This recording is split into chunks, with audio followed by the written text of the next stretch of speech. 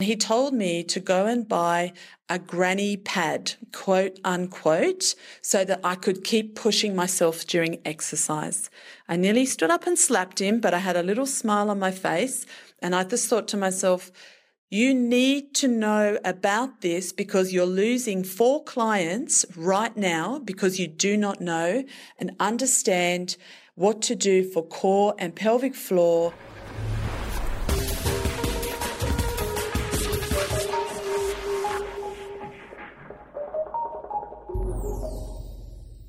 You're listening to the Fitness Industry Podcast, powered by Australian Fitness Network.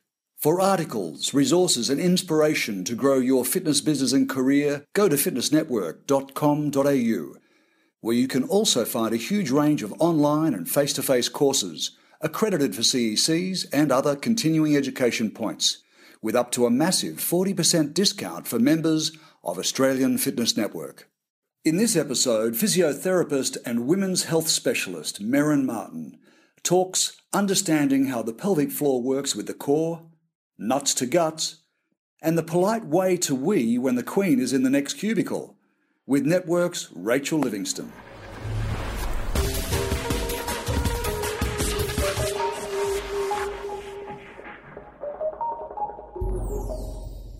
Welcome to the Fitness Industry Podcast. Today I am talking with Merrin Martin, owner of Active Anatomy Physiotherapy and Health Professional Education. Welcome, Merrin. Thank you. Today we're going to be talking about training and the core and pelvic floor. So I believe Merrin has some interesting information for us. Thank you, Rachel. Well, hi, everybody. Today we're going to have a look at and chat about the core and the relationship the pelvic floor has on the core unit as a whole. There are lots of exercises out there in the fitness industry that incorporate the use of the core muscles. Some of the latest research and interesting courses that I've done as a physio have looked at the core and how to individually isolate each part of the core. So when I talk about each part of the core, we're talking about the different muscles that make up the core unit, which is your pelvic floor muscles, being the bottom or the floor of the core. There is the transversus abdominis muscle, which acts as the cylinder that surrounds the core muscles. There's multifidus, which is a part of the erector spinae muscle group. That is also the back part of the core. And then the lid for the core is your diaphragm muscle.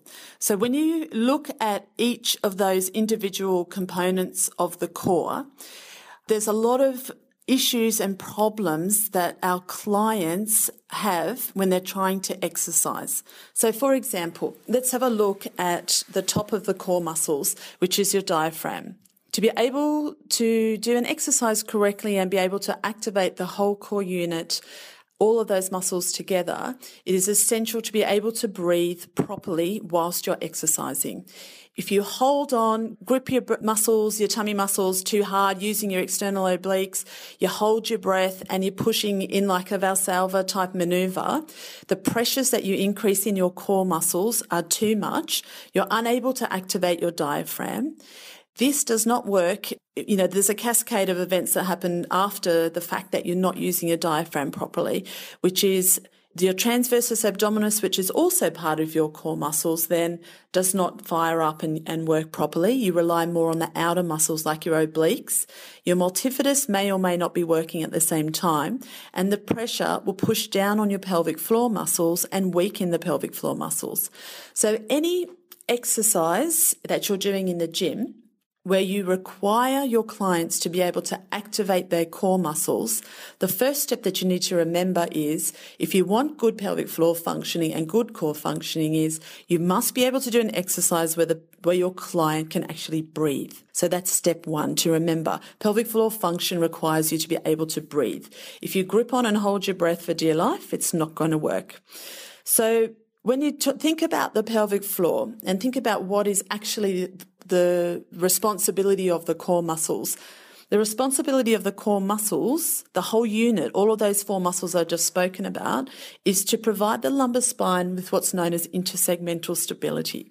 So you're looking at being able to control the small movements in the facet joints of the lumbar spine to be able to create some sort of stability in the lumbar spine to reduce the risk of low back injuries, which is what we want to be able to do with our clients. We want our clients to be safe, and when they're doing their exercises, we do not want to increase risk of lumbar spine pain or low back pain.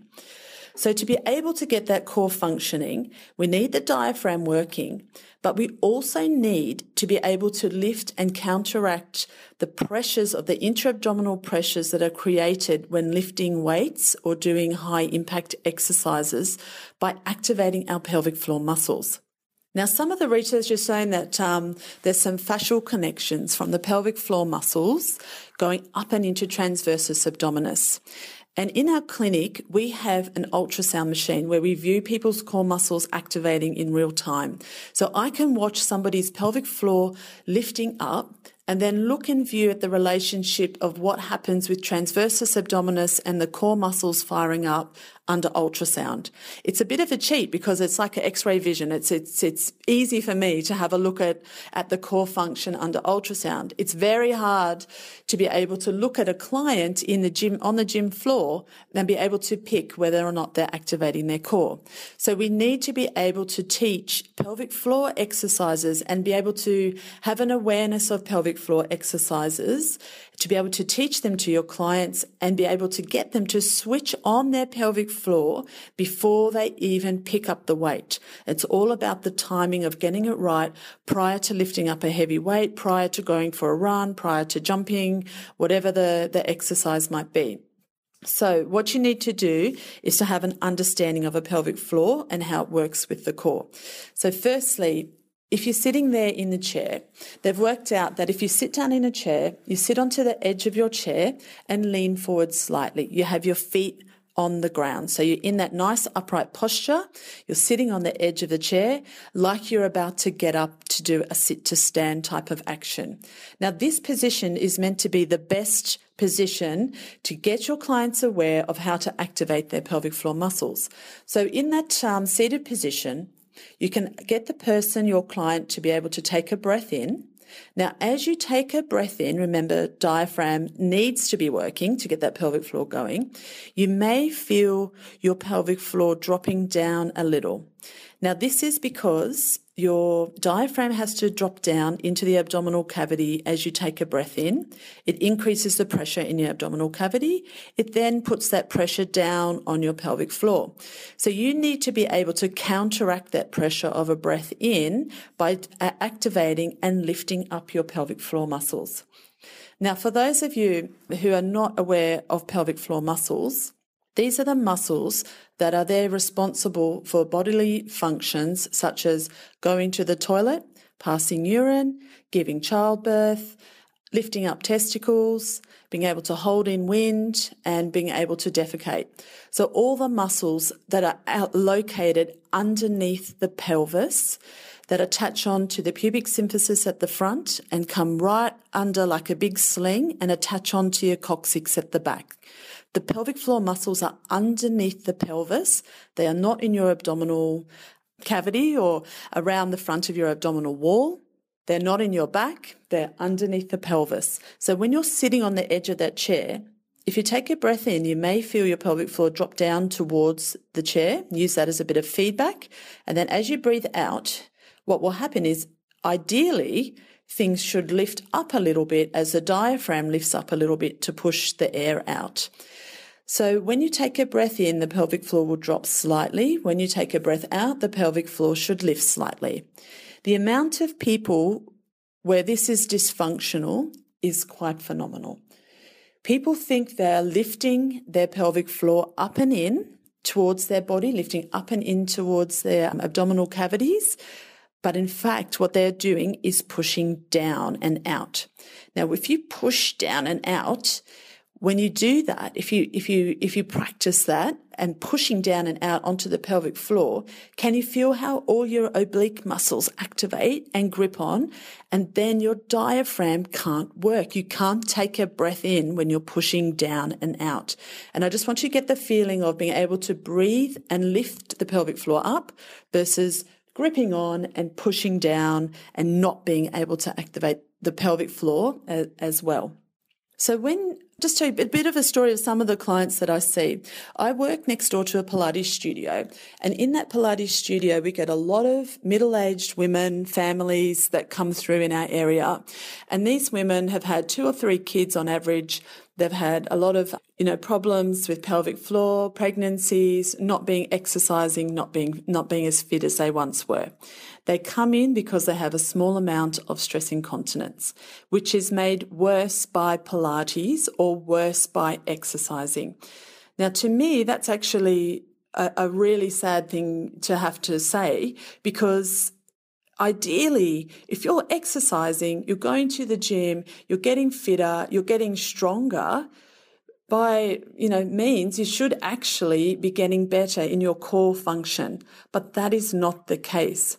What tends to happen is people get pushed too quickly with their exercises, and they tend to be pushed a bit too harder to achieve their goals too quickly, and they're not given the time to get the awareness and get the function of those pelvic floor muscles back before they go into a weights program, before they go into a running program or anything that requires impact. So I get people coming in doing Pilates. They're doing 50,000 sit-ups, crunches, reformer work, hands in straps, all sorts of exercises that involve curling, crunching, oblique exercises. Yet they have no idea how to activate their pelvic floor muscles. And what that does is it pushes down pressure onto the pelvic floor. They get a little bit weaker in the pelvic floor, and then they get disheartened about exercise and stop their exercise program. And to me, that is what we're all about. We have to keep people exercising. We have to keep people aware of their bodies to be able to keep them going. So we need to be able to pick the exercises for these people, and we have to get that awareness to the clients about activating your pelvic floor, as it is an essential part of core. It's an essential part of reducing risk of low back injuries in the future and keeping people exercising. So a little bit of a quick cap on the anatomy of pelvic floor. When you are teaching your clients about pelvic floor, there's a few key words that you can say.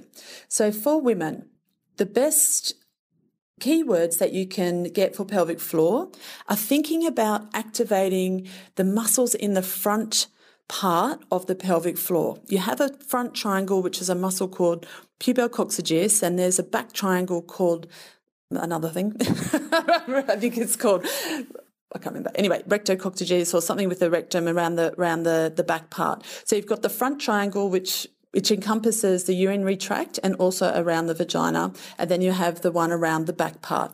Now, a lot of people will pull up to hold in wind, and that does not necessarily activate and help to facilitate the whole core unit moving together.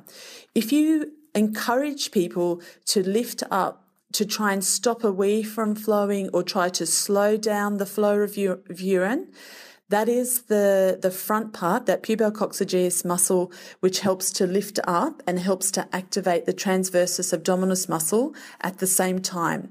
So if you're sitting on the edge of a chair still, have a think about lifting up to slow down the flow of urine.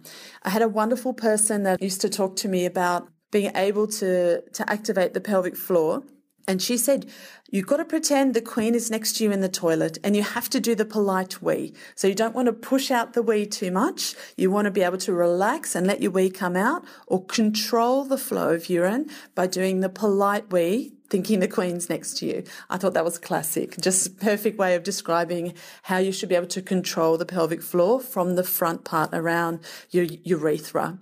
You can do keywords like lifting up and into your body. Anything where you encourage those muscles to come together and contract together and lift up into your body is a good keyword to give to your client. So, for example, if you're thinking about getting vagina activated and stronger, you can think about just lifting up and into your body, you can say, or some people say, there's some weird stuff that gets put out there, but just slowing down flow of urine, or thinking of lifting up like you're squeezing on a tampon, which is not my favorite one to say, but it gives that feeling of coming up and into your body and at the front part of the pelvic floor as opposed to the back part of the pelvic floor. Now, for the guys, the way that you can describe the pelvic floor to the guys, because the guys are actually just as important as the girls. They lift a lot of heavy weights and put a lot of pressure on that pelvic floor.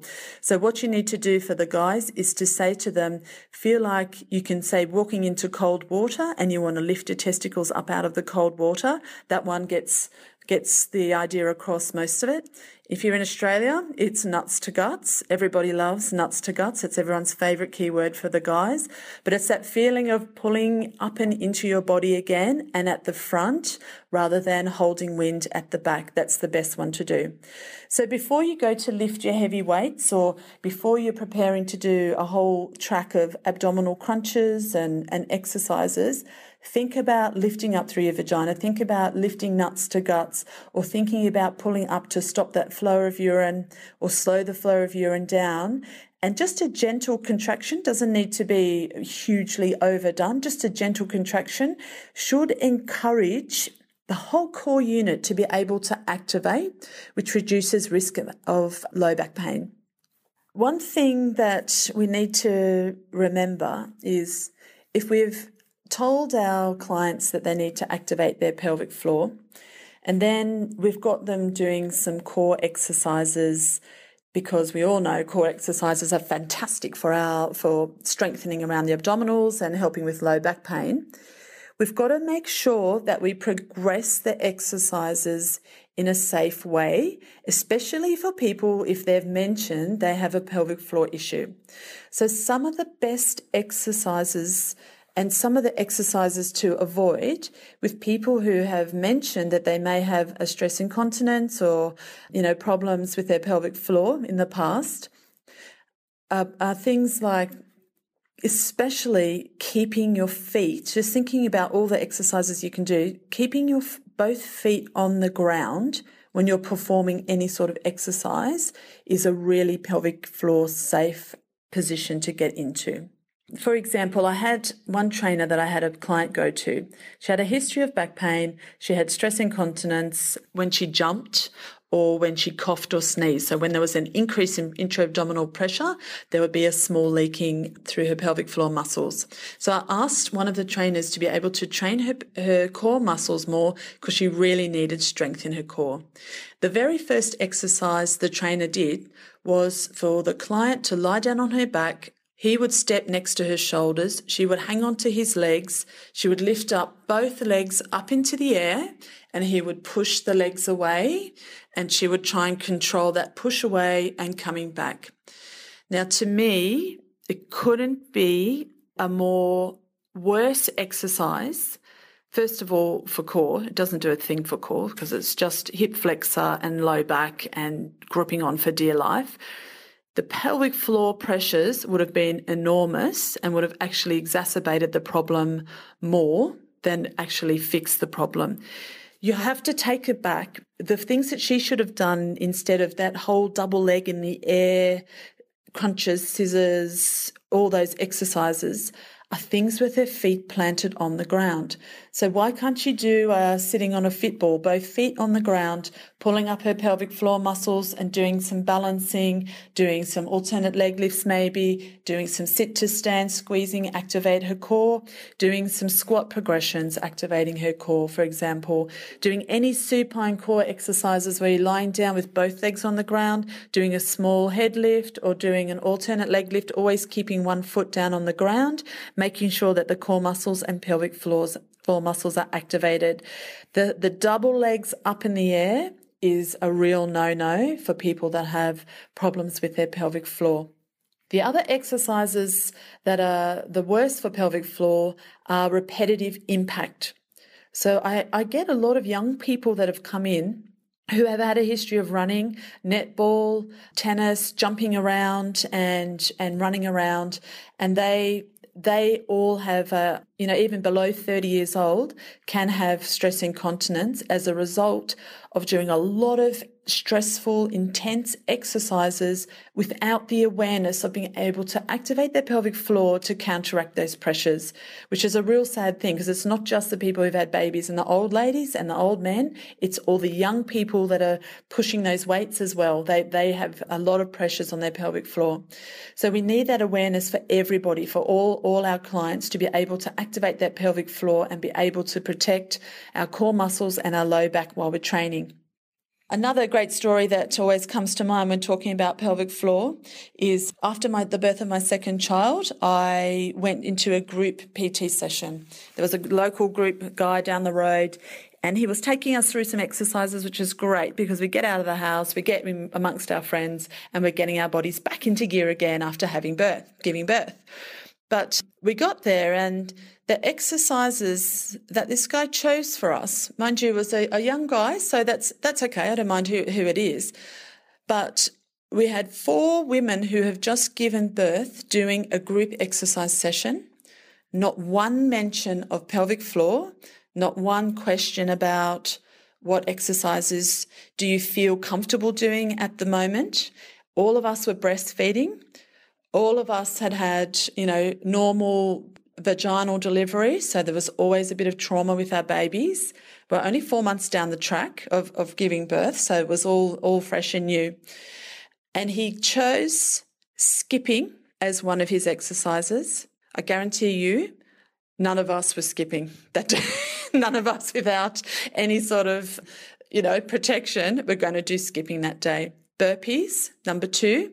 Fantastic way to have some stress incontinence. Number 3 was running. Again, not going to happen. And then I think the last one was push-ups.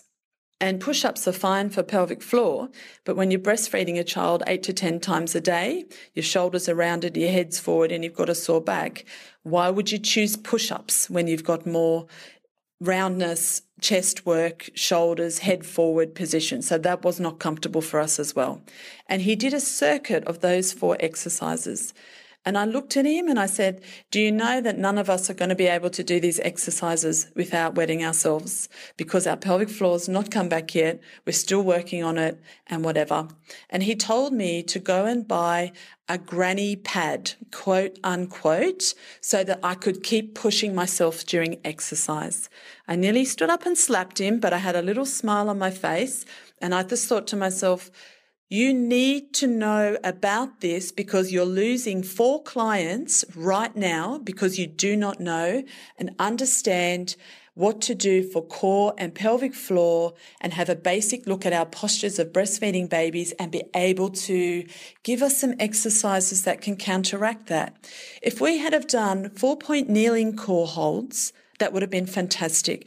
If we had have done rowing, cycling, walking, anything that doesn't have the impact, that would have been fantastic. We would have thought about we're improving without hurting ourselves, without weakening our pelvic floor anymore. If we would have done anything to open up our chest, to strengthen our back muscles, to improve our breathing and make us feel more positive about our lives, it would have been a fantastic session. And that is a real shame because now there's 4 mums that don't feel like they can do exercises, that are going to go home and feel a bit sadder and that they don't want to return because they know they have to put granny pads in there to be able to do their exercises. So that's just a personal experience I had, which I don't want anyone listening out there to be, never say granny pad, please. Never say that. And just have that awareness of lifting the pelvic floor, being able to get the core muscles activated at the same time as the pelvic floor. And if your clients can't breathe while they're doing their core work and they don't have that awareness of their pelvic floor, then don't add weight and don't add impact and speed until they've achieved that. Merrin, that's some fantastic information. As you mentioned there, it's the core and the pelvic floor is not just the domain of the physiotherapist. This is something that trainers really need to know about. It affects men and women, older and younger. One of the main reasons that women give up training, especially after having babies, is because of the incontinence, and trainers are unaware of this. So it is really important for trainers to understand about this issue. Do you have any final take-home hints for the trainer that they will put into action? Only to watch your clients, make sure they're breathing, and really I would have a handout, a little pelvic floor handout, to make people aware of just how to activate it and how important it is for exercising for the rest of our lives. Great. Thank you, Merrin. This has been the Fitness Industry Podcast.